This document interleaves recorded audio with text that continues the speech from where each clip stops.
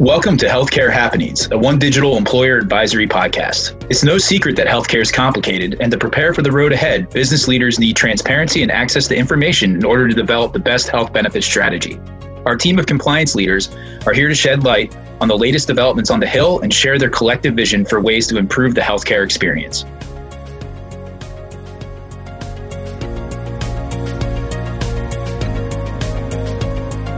So welcome everybody to our session of Healthcare Happenings. This is Annette Bechtold, joined by Samantha Molliver. We have a special session today just on this new great COBRA release. We had as part of ARPA, the American Rescue Plan Act, the extension of premium assistance for COBRA, helping people pay for that, gave guidance on how that's to be done. The DOL came back in April and gave us a little bit more information on it, but it was really more written toward the participants, so the employees that are receiving COBRA or eligible for COBRA, and answered some things, but it left tons of questions for employers about how to administer it and who's supposed to do what. And so we've been waiting for this upcoming guidance by the IRS. And Sam, you and I were present on a conference call with Department of HHS folks and kind of sharing some of the questions we had with clients. And they came back and said, ooh, yeah, I know. We haven't answered any of that stuff, right? Yep. So, but it was good to have that. At least we knew that what we were waiting for, and we're sure that they were kind of looking at the same things our clients were asking. So I don't know about you. We just got the guidance from the IRS. It just came out on May 18th. And I was pretty happy with what came here. I know I always like when I read regulations, I always like, I don't know, I guess this is kind of a funny thing to say, but I always like reading the IRS version over some of the other departments because I feel like they're just more black and white very often. And like, you should do this and you should do that. I don't know what your thoughts were, but I thought this one was good. Yeah, I agree. I think the IRS always does a nice job on kind of providing their guidance. Like you said, it's a little bit more black and white as opposed to some other agencies type of guidance. I think the biggest thing that I was happy that they addressed in here, and I'm sure many of our clients are as well, is kind of the definition of involuntary. So just as a reminder that those who are kind of these assistant eligible individuals are limited to only those who have had kind of a qualifying event related to reduction of hours or involuntary termination. So voluntary termination doesn't apply. They're not eligible. And it was, I got a lot of questions on what does involuntary mean. So the IRS, like I said, provided a lot of kind of useful answers to these questions. The main thing talking about really what is involuntary, they said it was, kind of more of this facts and circumstance decision or termination, but really kind of looking at, is there that independent exercise or that unilateral authority on behalf of the employer to terminate the employment relationship? And that, absence that the employee would have been able to work. And then they went through a little more examples.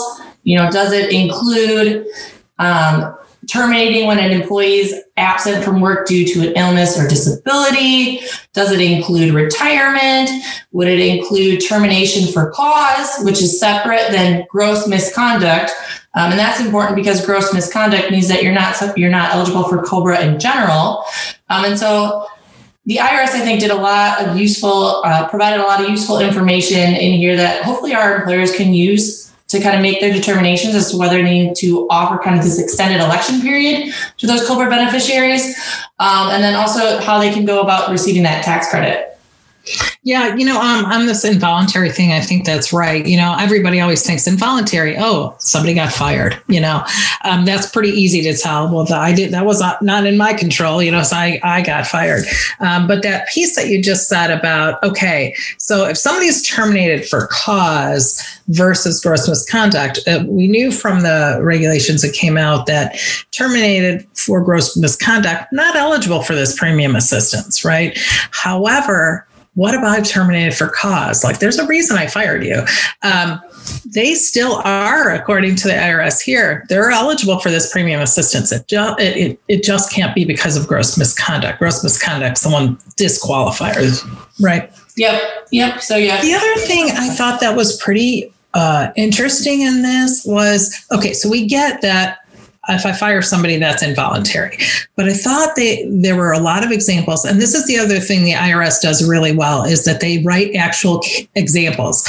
The employer did this, and here's how it pertains to the law, and here's what happens. So they do a lot of really nice example work to help you understand the concepts. I thought the interesting thing here was just what you're saying, in that it's not so much I only fired people. If an employee terminated, that they quit, they resigned, but they resigned because the employer would have terminated them for some other condition, or they knew they were going to be terminated, or they were actually sort of asked to step down or step away.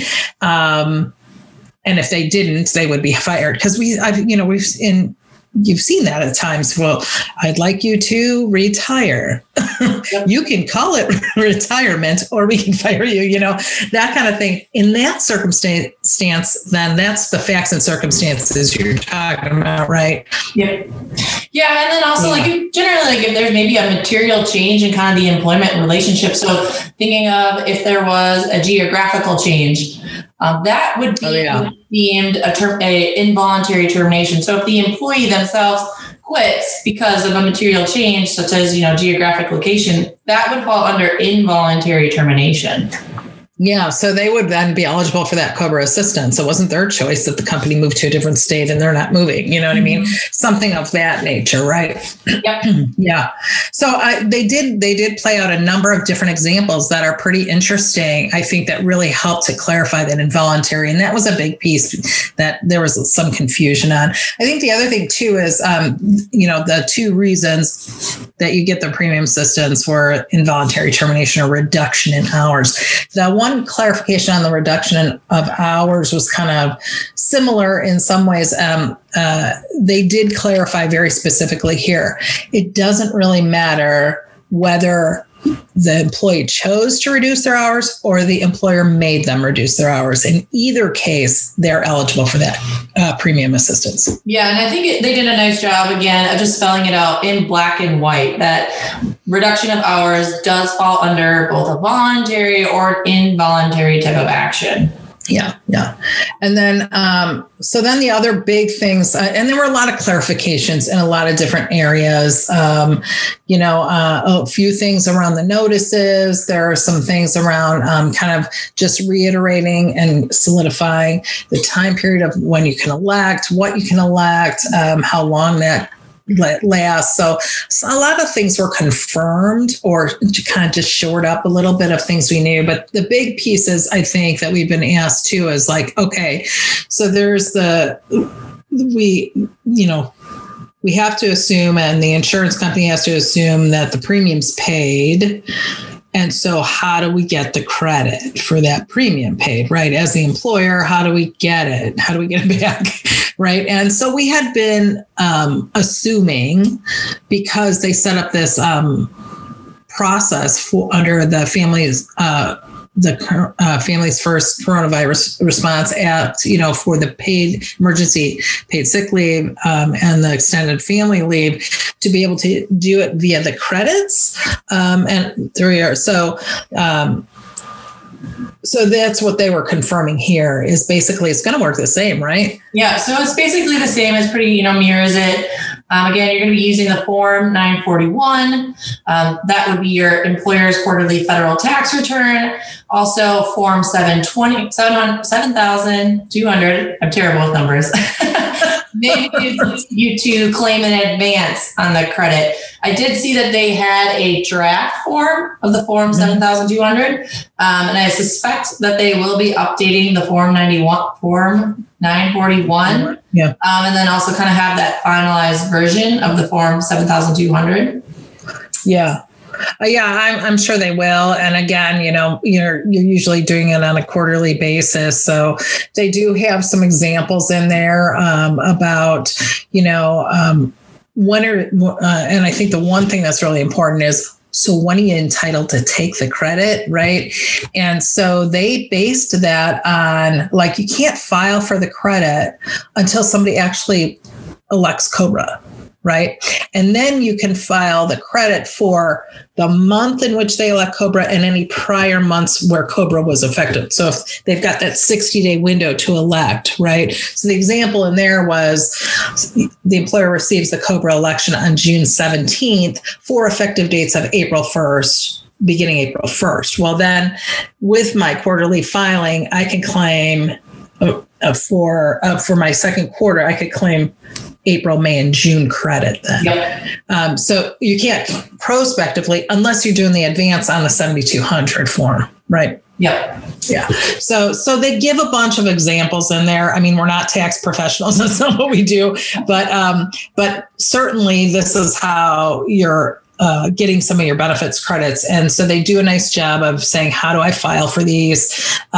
What forms do I use? How do I enter that stuff? And the other thing, Sam, I thought if you could quickly talk about the errors. So like, what if they claim the credit and it turns out the employee wasn't even entitled to the credit? Yeah, I've actually had this question before from another client that they're saying, what if the individual, the qualified beneficiary, doesn't tell me that they have kind of this disqualifying coverage? So they have eligibility to another group health plan or they're eligible for Medicare. Am I, as the employer, going to be liable for not having this notice and claiming this credit? And the IRS says, no, if you don't have any notification and it wouldn't be reasonable that you should know this, you're not going to be penalized and you're not going to have to repay that credit. But if you did, as the employer, have notice, you knew that they were eligible for other group health coverage, then you wouldn't be entitled to the credit. Yeah.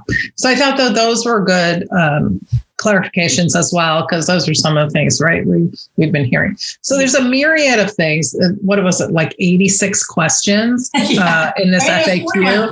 41 pages for, I think, an FAQ is still a lot of reading, but but I think practical stuff. And so the nice thing is that it provides a little bit of a reference. So we put together, kind of categorize this into a little bit easier piece.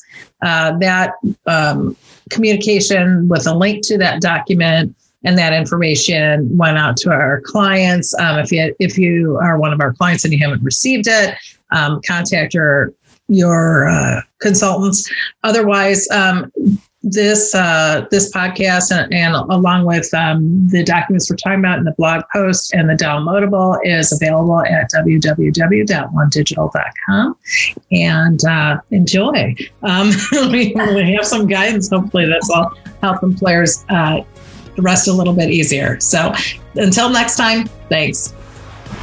And thank you all for tuning in. Staying on top of compliance today can be the source of great concern and frustration. Our dedicated team of attorneys and experts look around the corner on your behalf and deliver the tools, education, and resources needed to help you plan for the future and protect your employees and business every day. You can access additional resources, employer advisory sessions, and podcasts on our website, onedigital.com. Stay safe and healthy, and we'll see you next time.